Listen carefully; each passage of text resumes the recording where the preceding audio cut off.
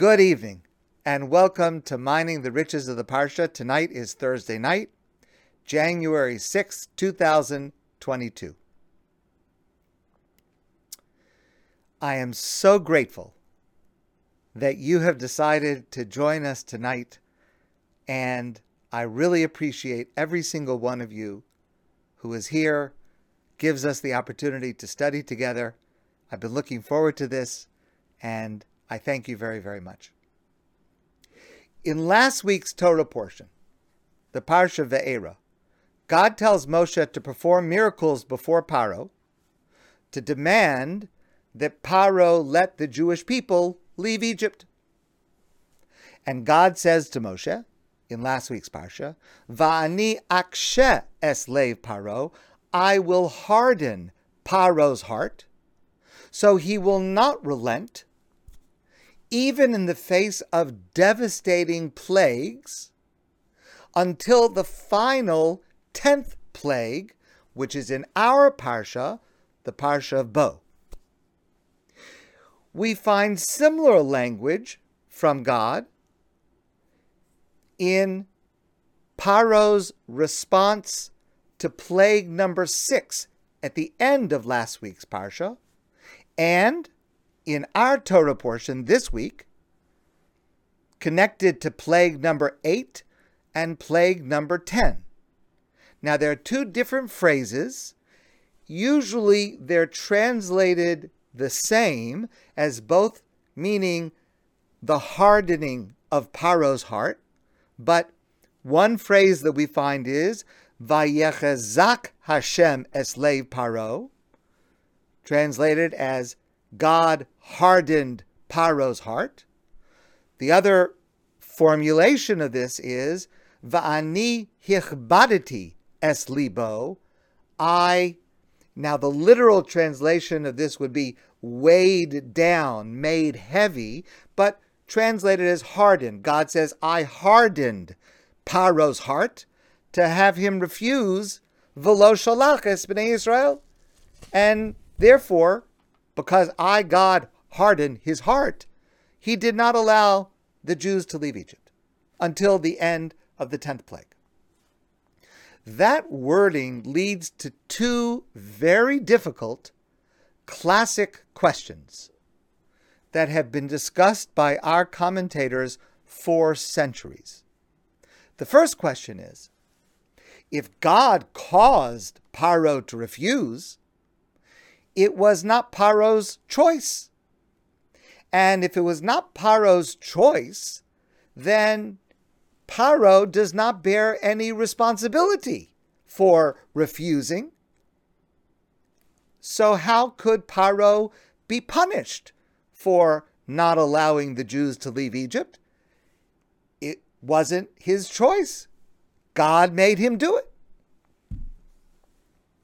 And the second question is, why is that language that we find in connection with plague number 6 and 8 and 10 different than the language that we find in last week's portion concerning the first 5 plagues, 1 through 5? Because in plagues 1 through 5, the Torah clearly says that it was Paro's choice, not God. For example, after the first plague, the plague of Dam, all the water in Egypt turned to blood. The Torah says, Vayechezak leiv Paro. Paro hardened his own heart, v'lo shama alehem, and did not listen to allow the Jews to leave Egypt. So, all the commentators discuss this. It's been discussed, as I said, for centuries. And of course, there are many different answers to this. One answer, just to give you an example, given by the Rambam, Maimonides.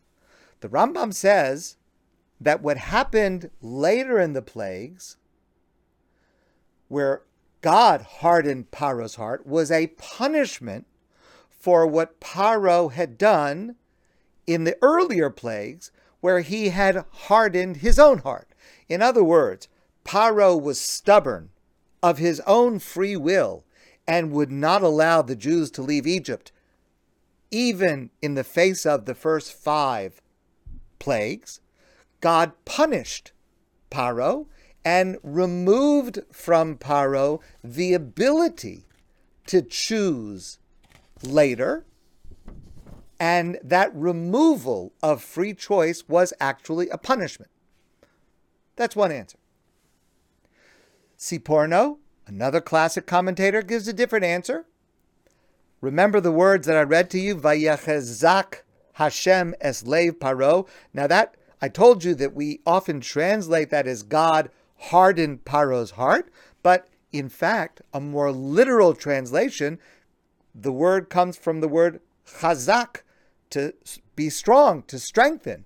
And Siporno explains that what actually happened in these later plagues is that God strengthened Paro's heart to be able to withstand the pressure of the plagues and to choose freely not to allow the Jews to leave. Because, you understand, these plagues were terrible. Even the first 5, these are horrible, terrible, tragic plagues.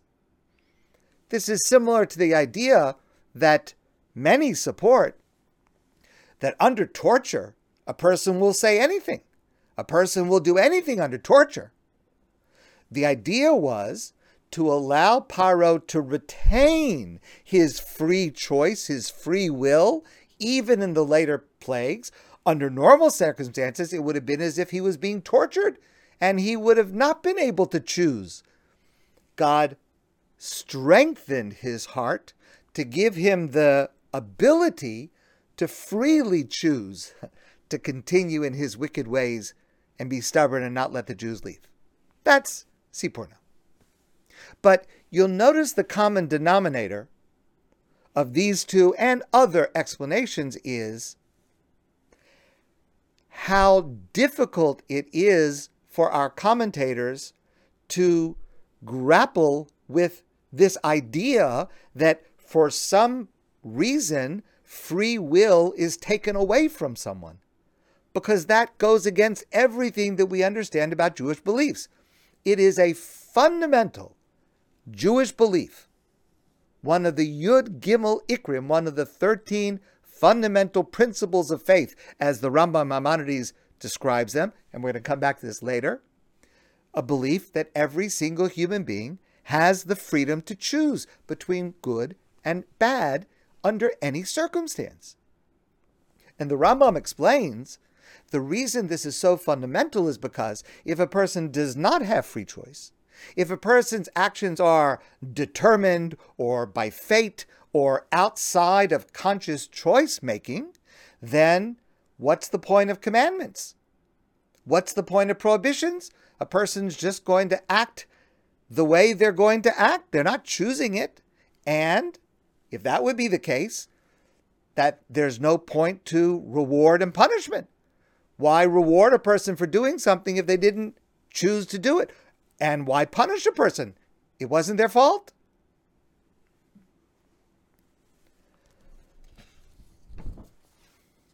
But Rabbi Jonathan Sacks points out that this assertion of man's free will has become more problematic in modern times through the accumulation of challenges against it.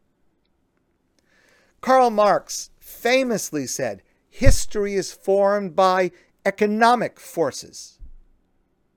Freud argued, we act based on unconscious drives.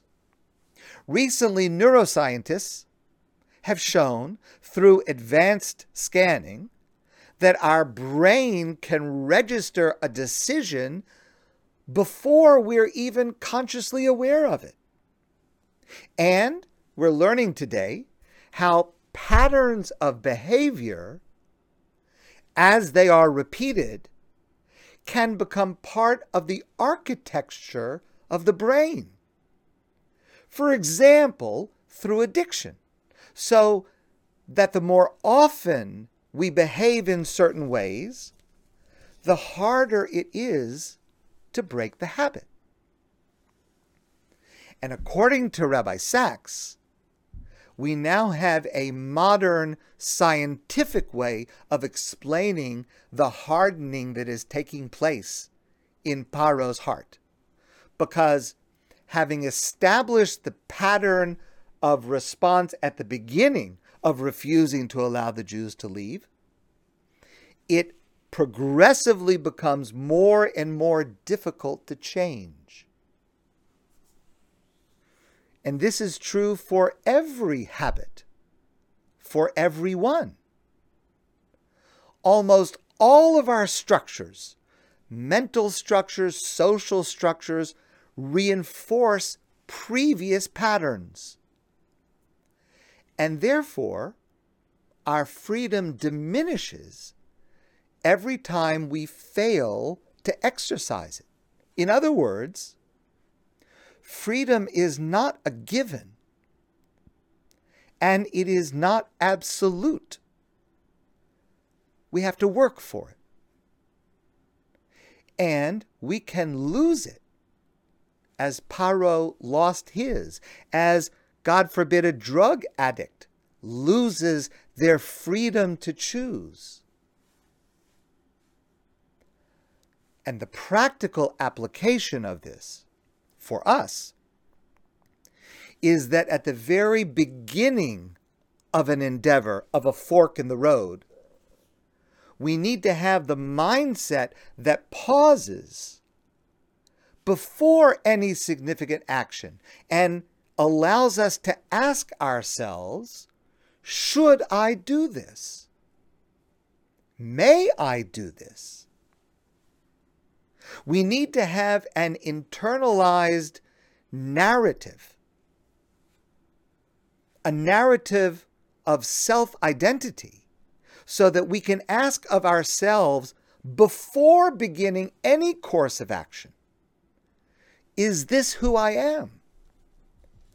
And is this what I stand for? Because the beginning matters.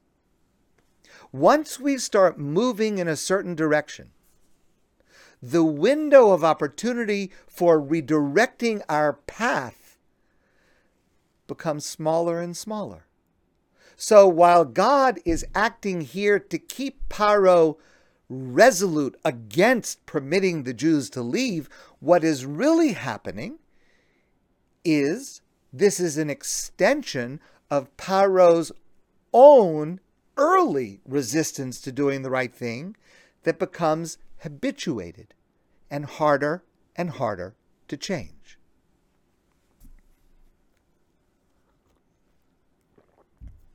Keshet Starr is a woman I know. She lives in New York. She's the director of an organization called ORA, O-R-A, Organization for the Resolution of Agunot. An aguna is a Jewish woman who is married, and the marriage has dissolved. Perhaps there's even a secular divorce, but the husband refuses to grant a get, a Jewish divorce. Sometimes the wife refuses, but most of the time it's the man, the husband, that refuses. And in that case, the woman is aguna, chained, anchored to a relationship. She's not able to remarry. She's not able to get on with her life. But she doesn't have the support and comfort of a marriage. She's in limbo. And it's a horrible, terrible, terrible thing. And ORA is an organization that works to assist women who find themselves in this tragic situation to be able to get a Jewish divorce. Keshet Starr is the director. She's a person that I admire very, very much. I work with her often. And I want to share with you something that she wrote a number of years ago. Because she sees the causes and the consequences of intractable and unreasonable stubbornness every day. That's her job. What happens often is there's a situation where a spouse, let's say the husband, because that's mostly who it is, becomes stubborn, refuses to give his wife a get. refuses to release the other person from this marriage, which is really no longer a marriage, except technically. And in the very difficult cases, cases that Ora deals with, cases that I deal with, it can take months. It could take years. And person after person will approach this stubborn spouse with one incentive and another attempt to persuade them to cooperate and give the get and move on. But they don't. Their hearts are hardened.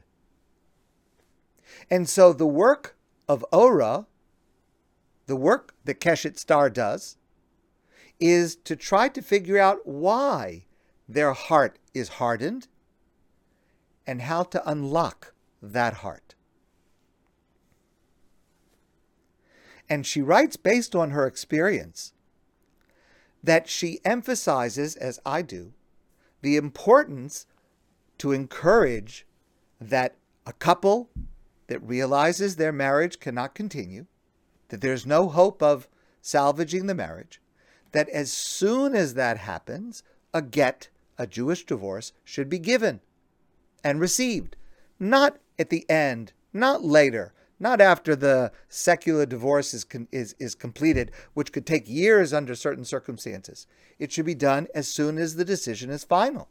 Because over time, person's heart becomes harder and harder and more intractable. And as time goes on, the window for change, the window for being reasonable, the window for being cooperative becomes smaller. Now, psychologists discuss this phenomenon using the term sunk costs.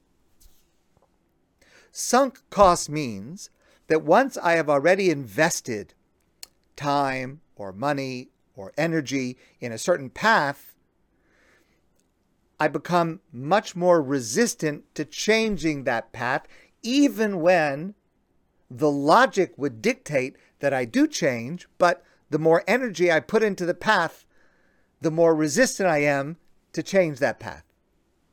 I'll give you an example, and it's a trivial example, but it will demonstrate it. Let's say you go to the post office. You want to mail a package. Normally, you go to the post office, you wait in line, maybe 5 minutes, and you mail your package. One day you go to the post office. You're waiting in line, and it's taking a lot longer. You're waiting in line 5 minutes. You're waiting in line 10 minutes, 15 minutes. You're waiting in line 20 minutes. And you're still not at the head of the line. Now, logically, unless this package is absolutely urgent, logically, it makes sense to leave.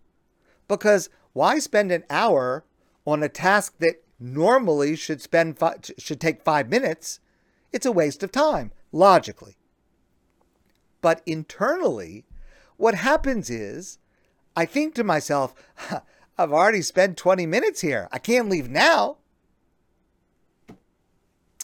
It's a trivial example, but it just demonstrates how hard it is to reroute our path.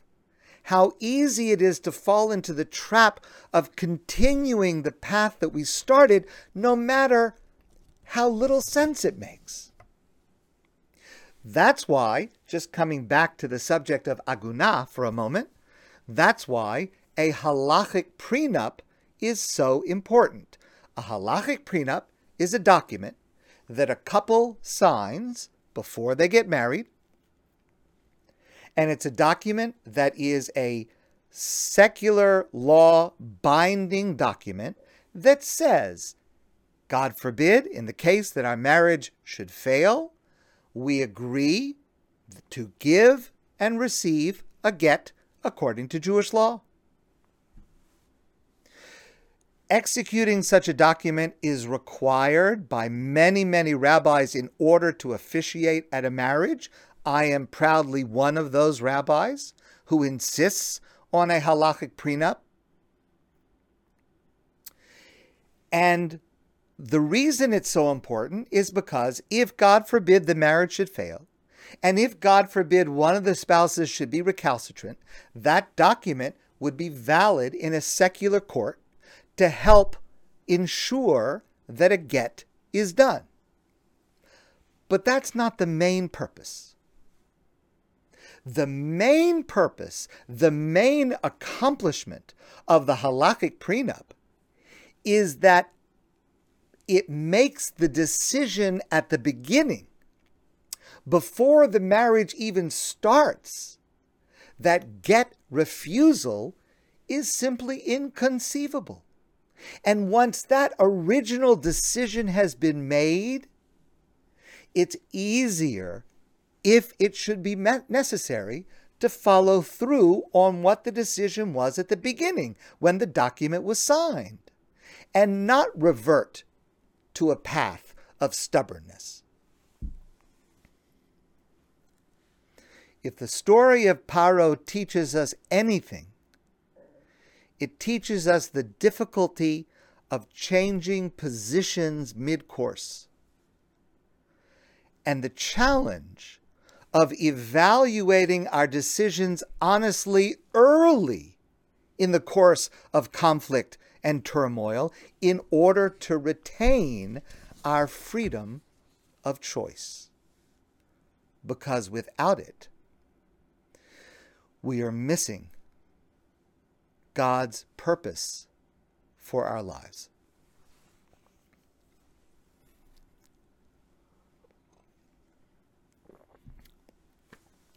Obviously, I was not given the task, the assignment to write the book of Exodus, Sefer Shmos, the second book of the Torah. But if I would have been given that task, I would do it the same way. The story is told, especially the Exodus narrative from the beginning of the book of Shmos through our Torah portion and even next week's Torah portion, in a manner that is literally, in a literary sense, magnificent. There's suspense, there's drama. Remember, God appears to Moshe at the burning bush and gives him this mission to lead the Jews out of Egypt, gives him miracles to perform, tells him to go to Paro. Moshe goes to Paro. Paro refuses and makes things worse and increases the labor. Moshe starts performing these plagues, which would seem to be the end of the story. How could you withstand the pressure of these plagues? But again, by the end of last week's portion, they seemingly have no impact. Nothing has changed. In fact, things have only gotten worse. Finally, after the suspense of thinking it's going to get better and actually getting worse, one step forward and two steps back, finally in our Torah portion, the Jewish people leave Egypt. Okay. Cliffhangers, suspense, drama, I get it. But why does God do it that way?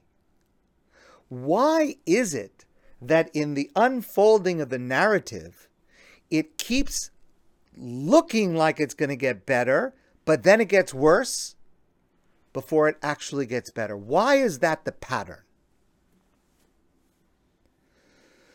So there are a number of answers to that. One answer is that this is what establishes for us the pattern of our history.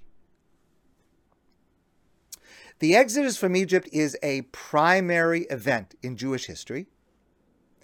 The details of that experience cause and define our values and our attitudes and our understanding of the unfolding of our own history.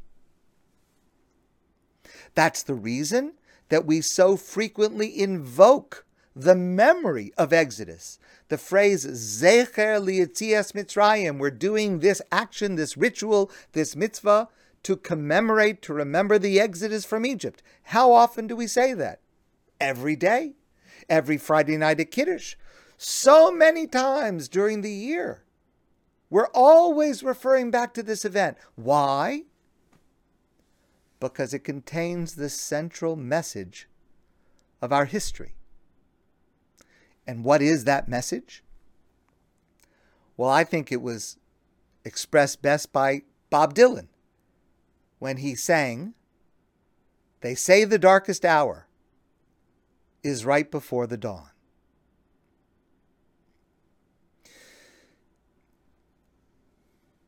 We have to see it over and over again throughout our history, in every era, again and again, the same pattern.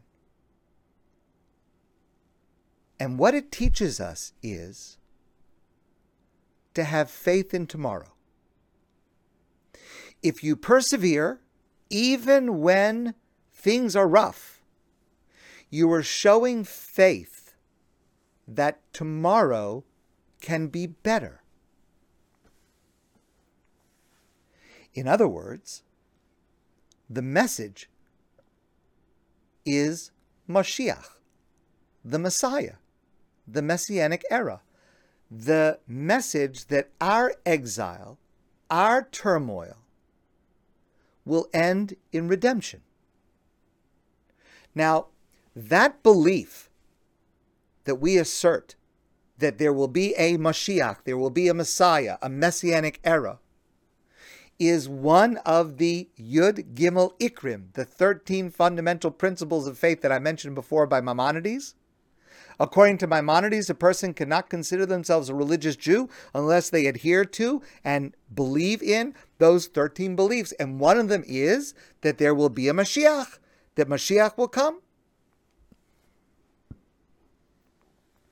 Different groups of Jews have different ways of describing this, different emphases they place on it. But what I want to share with you now is my understanding of what the classic normative sources say about this topic. What does Mashiach mean? First, it means that in the future, we hope soon, but in the future, sometime in the future, a person will come and transform the world, bring about peace, bring about religious freedom for Jews to be able to practice our beliefs and religious practices freely anywhere in the world, rebuild the Beit HaMikdash, the Holy Temple in Jerusalem, introduce an era of spirituality and awareness of God's presence. That's what will happen when Mashiach comes. That's what we know. What we don't know is who it will be, when they will come, and what life will be like after that happens. Will it be a miraculous existence where there's no more pain, there's no more suffering, there's no more hunger? Or will it be mostly normal life? You have to brush your teeth. You have to check your tires. You have to go to the doctor. It's just that there'll be world peace and a rebuilt Beit HaMikdash, but basically normal life. Okay, so we don't know any of those details. And those details are not important. Whatever God wants it to be, when it happens, we'll see it, and that's what the details will be. The Ikar, the fundamental belief that we have to have, is that it will happen. There will be a person who will be the Mashiach, and it will happen. Details I don't have to worry about. This belief is expressed in one of its famous expressions with a famous line that begins with the words Ani Ma'amin. Ani mamin, I believe, ani mamin be'emuna shalema. I believe with a full belief, with full faith, bevias HaMashiach, in the coming of Messiah. I believe it will happen in the future.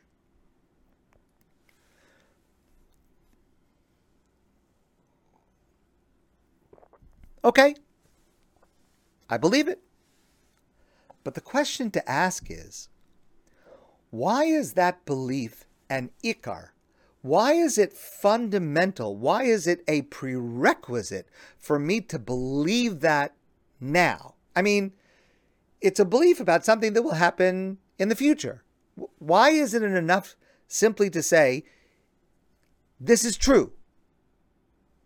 It's true. And when it happens, you'll see it. I mean, it's not one of the 13 principles of faith to believe that I have to observe Shabbos. It's a mitzvah. I know I'm obligated to observe Shabbos. It doesn't have to be a fundamental belief. It's simply a fact. So let it be a fact. Why? Especially, it's not really practically relevant. It's a belief that something's going to happen. It's like saying, I believe that tomorrow it's going to snow. Okay, maybe it will, maybe it won't, but I mean, why does that affect me now? So that's the first half of the line. Ani mamin be'emuna shalema bevias HaMashiach. I believe that it will happen in the future. But there's a second part. The second half of this phrase. V'afal pi sheyisma mea im kol zeh achake lo b'chol yom sheyavo. And even though he tarry, every day I will anxiously await his coming.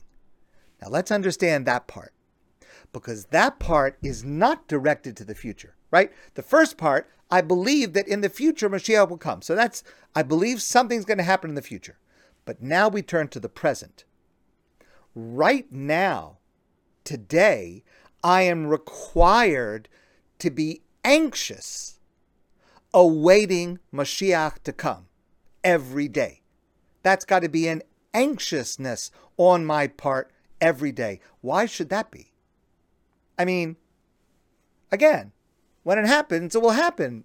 Until it happens, how is it relevant to me? Why should it be a preoccupation of mine now? The reason is because today I must be aware to have faith in tomorrow. Today, I have to realize that history is not circular. It's linear, and it leads from despair to redemption. There is a goal towards which we are working, and we are not there yet. And this anticipation gives meaning and purpose to now, not just when the Mashiach ultimately arrives. That's why it's an ikar. That's why it is a fundamental of belief now, because it's central to how we live now, to live with the awareness that it will get better, that there will be a redemption. It's central to how we as Jews view the world and view our history. So that no matter what we're going through, slavery and persecution in Egypt, expulsion from Spain, the Holocaust, we know with a certainty there will be a redemption. There will be a brighter tomorrow.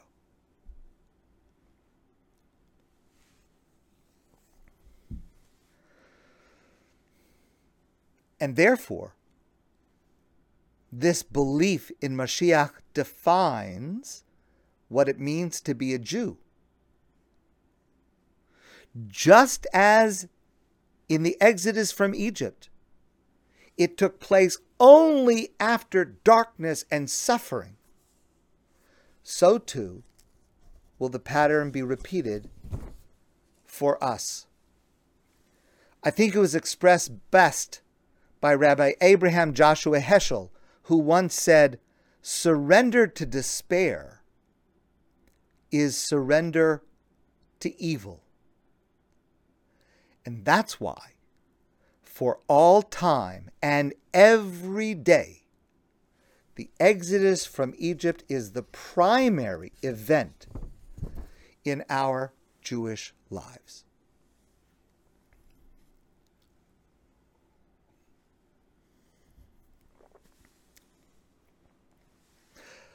On December 7th, 1941, Private Louis Schleifer from Newark, New Jersey, was at Pearl Harbor. And when he saw the Japanese aircraft flying overhead and dropping bombs on U.S. Navy ships and sailors, he immediately took his helmet and his revolver, and he started firing at the Japanese planes. He was hit by gunfire, and he was killed. And there were other Jewish casualties at Pearl Harbor, along with the rest of the brave men and women who lost their lives that morning.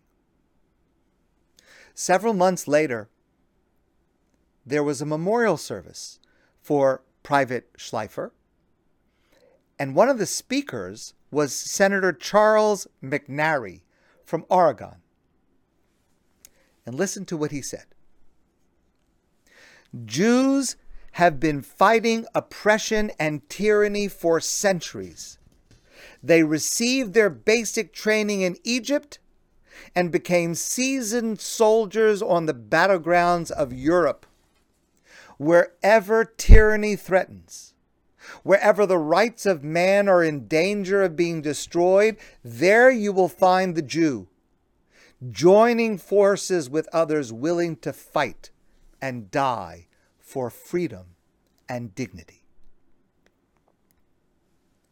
In 1963, there was a conference in Chicago, and it was there that Rabbi Abraham Joshua Heschel first met Reverend Martin Luther King.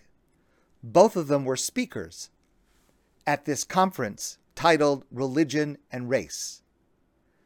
And here is how Rabbi Heschel began his speech, drawing a direct line from Exodus to fighting for civil rights.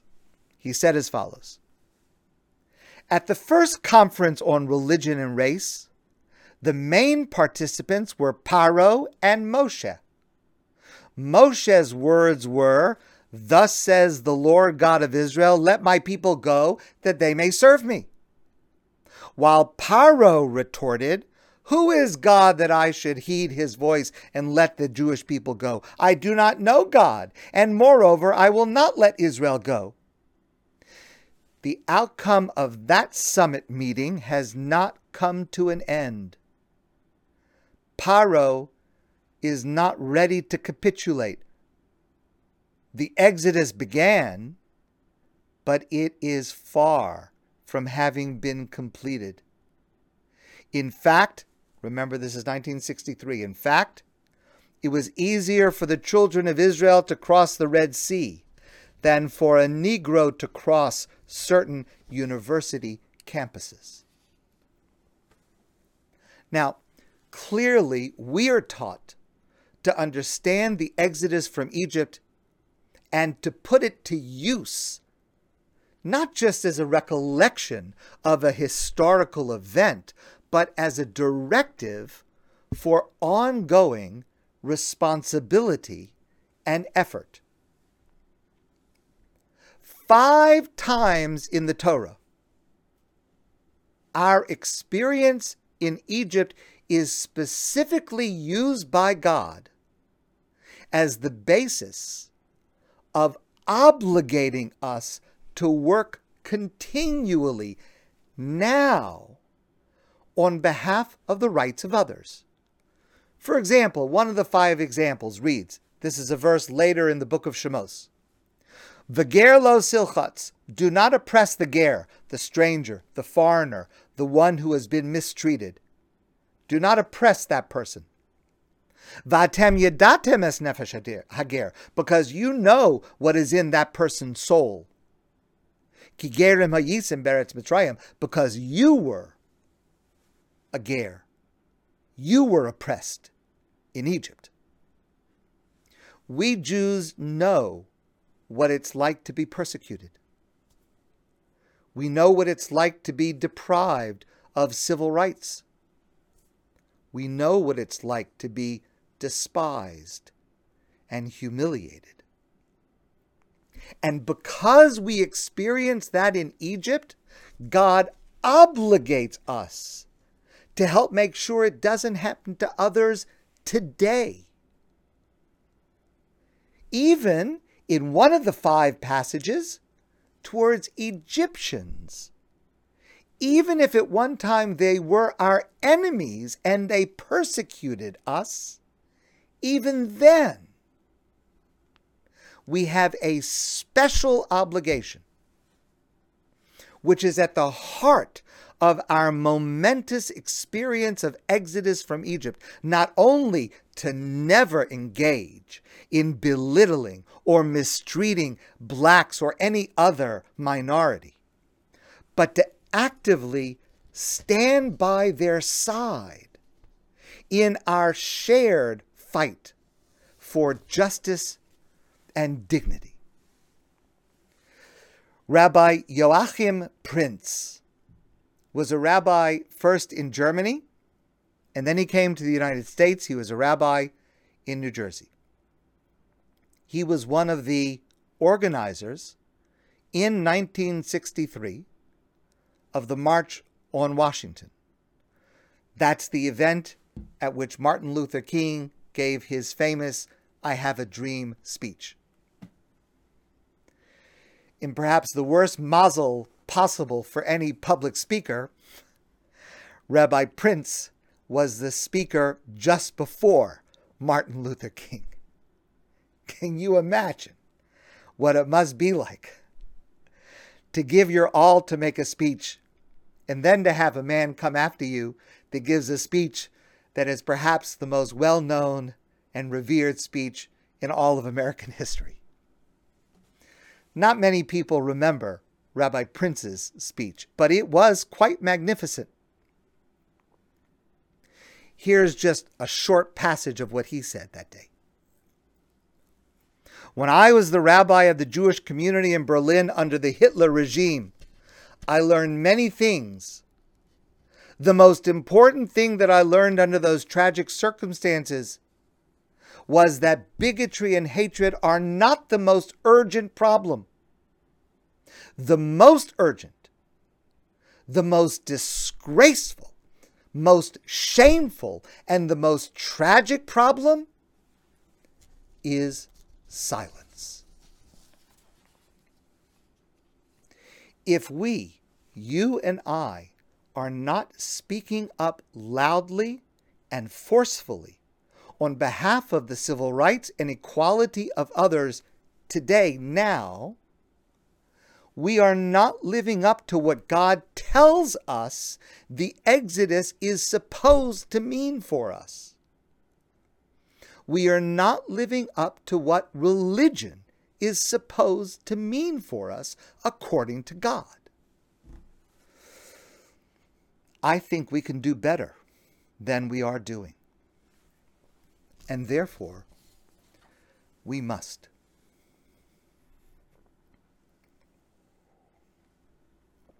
I have one last piece to share with you. And that is that in our portion this week, the Parsha Bo, animals play a surprisingly substantial role in the narrative of our Parsha. Torah says as follows, in describing the actual leaving of the Jews from Egypt, the Torah says in our Parsha, U'l'chol b'nei Yisrael, as the Jews were marching out of Egypt, lo yecharatz kelev l'shono, not a single dog barked. Laman Tedun, Asher Yafle Hashem Be Mitzrayim Ben Yisrael. It was like a supernatural phenomenon that made clear and open that God had differentiated the children of Israel from the Egyptians, allowing the Jews to go free. The dogs didn't bark. Usually dogs bark. This time they didn't bark. There's a verse later in the Torah. Actually, we're going to read it in the Parsha in 2 weeks. The Parsha Mishpatim. The Torah is talking about non-kosher food. We're not allowed to eat non-kosher food, non-kosher meat. If there's meat that's not kosher, we're not allowed to eat it. So what do you do with it? Well, you do whatever you want with it as long as you don't eat it. Says the Torah, non-kosher food, non-kosher meat, lo sochelu, do not eat it. La kelev tashlichinoso, give it to your dog. Now, that's kind of a strange thing to say. I mean, you could give it to your cat. You could give it to any animal. You could do anything that you want with it. Why does the Torah choose this example? Give it to your dog. Our rabbis say,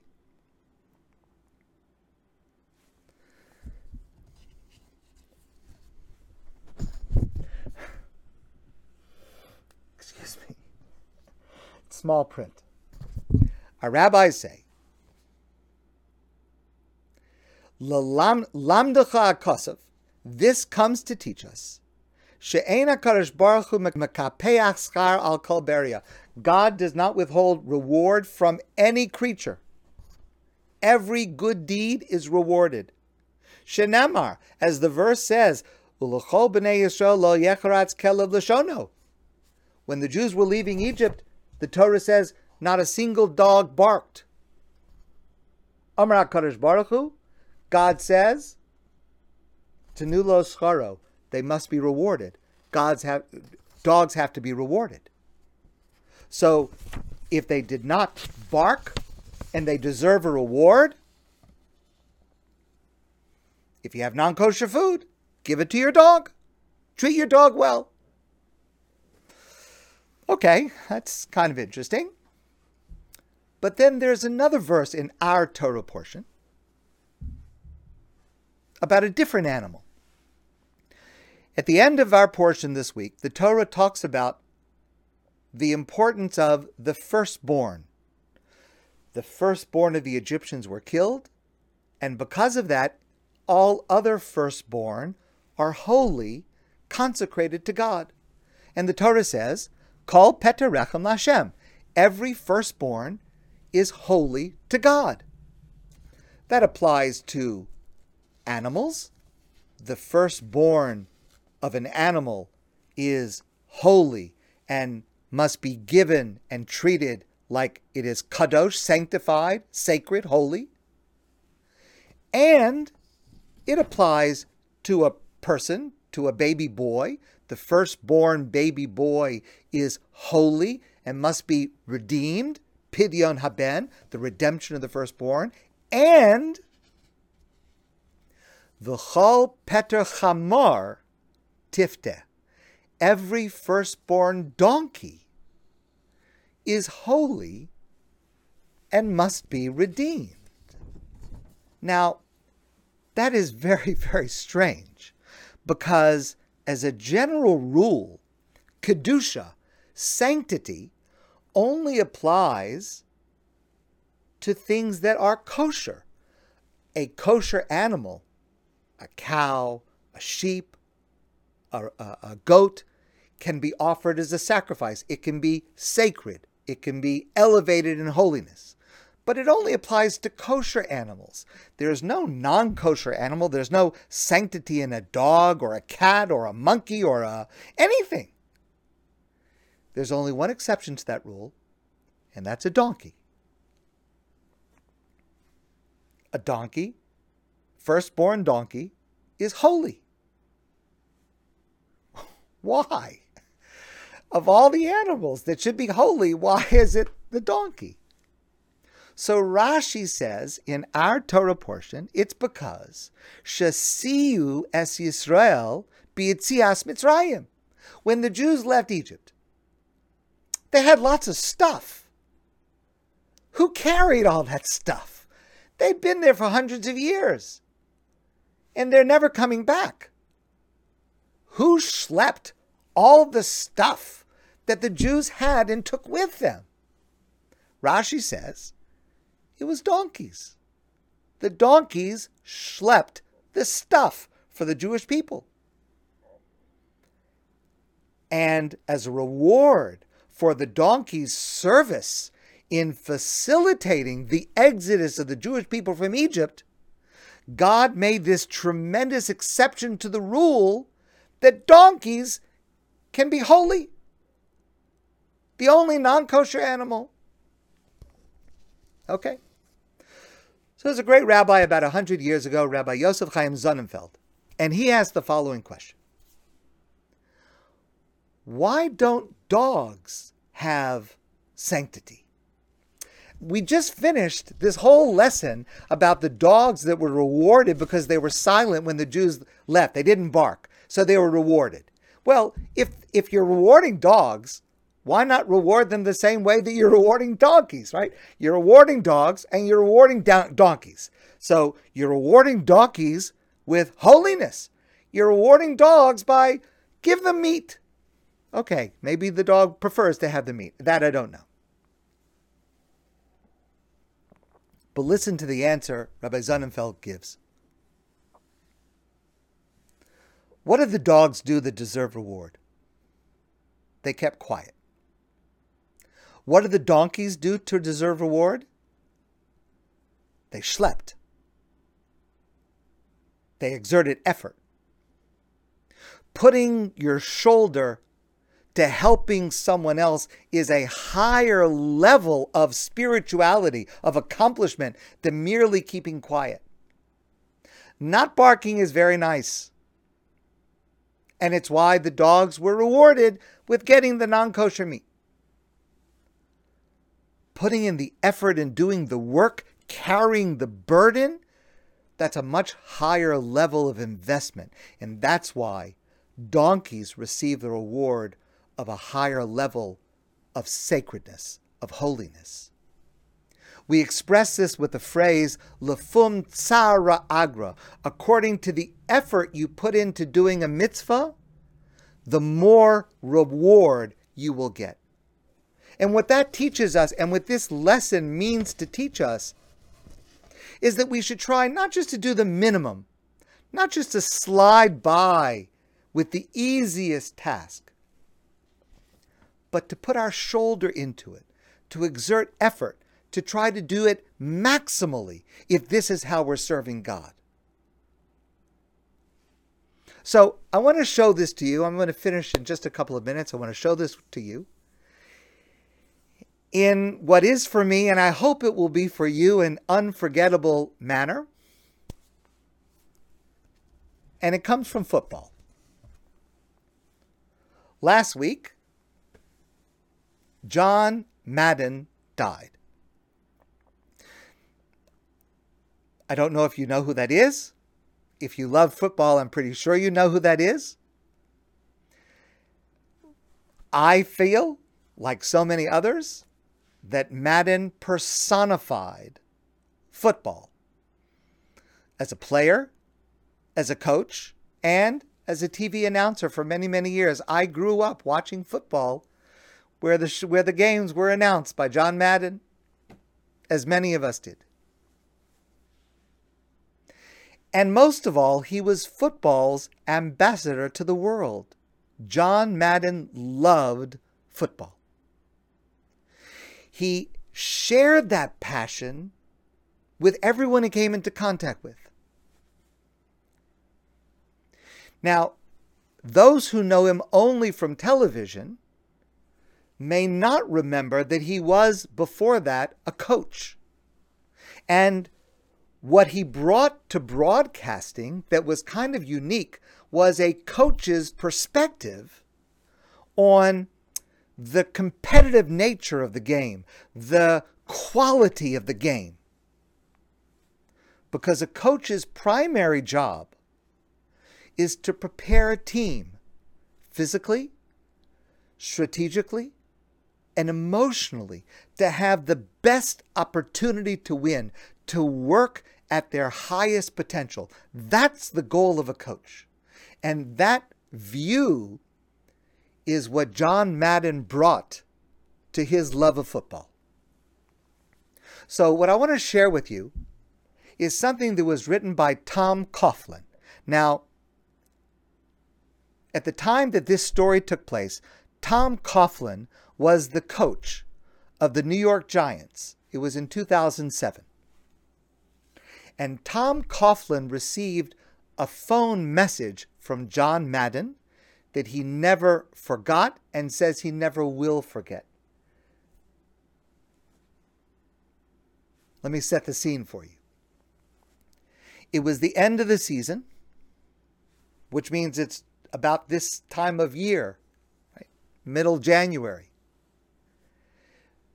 The New York Giants had already secured their playoff spot. So they're in the playoffs no matter what happens. They have one last season game.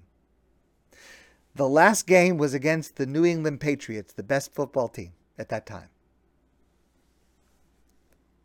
And leading up to this game, there was a lot of discussion because a lot of people thought that it would not make sense to risk the best players in this game because this game isn't going to count. They're still going to go to the playoffs, whether they win or lose. Why risk your best players who might get injured and not be available for the playoffs in this game that doesn't count? So there was a lot of discussion. Maybe they'll just play the second string players in this game. Coughlin decided he was going to use the starting players, the star players, and he was going to play to win. He was going to play like it was the beginning of the season, all or nothing. We're going out there to do our best. We're going to win. They lost the game 38-35. Coughlin writes, I will never forget walking into my office at 5 a.m. the next morning after losing and listening to the voicemail message that was waiting for me from John Madden. And here's the message that John left for Coughlin that morning. John said, just called to congratulate you and your team for a great effort last night. Not good, but great. I think it is one of the best things to happen to the NFL in the last 10 years. And I don't know if they all know it, but they should be very grateful to you and your team for what you did. I believe so firmly in this, that there is only one way to play the game. And it is a regular season game, and you go out to win the game. I'm just so proud of being a part of the NFL and what your guys did. And the way you did it, you proved that it's a game and there's only one way to play the game, and you did it. The NFL needed it. We've gotten too much of, well, they're going to rest their players and don't need to win, therefore they won't win. Well, that's not sports, and that's not competition. I'm a little emotional about it. I'm just so proud of you. Okay, so it's about football. Yes. But it's even more true for mitzvos, for serving God. Don't just do enough to slide by. Give it your best effort. Because the more we put into a mitzvah, the more we get out of it. So, please don't take this the wrong way. But in the context of our parsha, it's good to be like the dog, but it's much better to be like the donkey. My friends, I want to wish you a great evening. and a beautiful Shabbos. And I look forward to seeing all of you soon in person.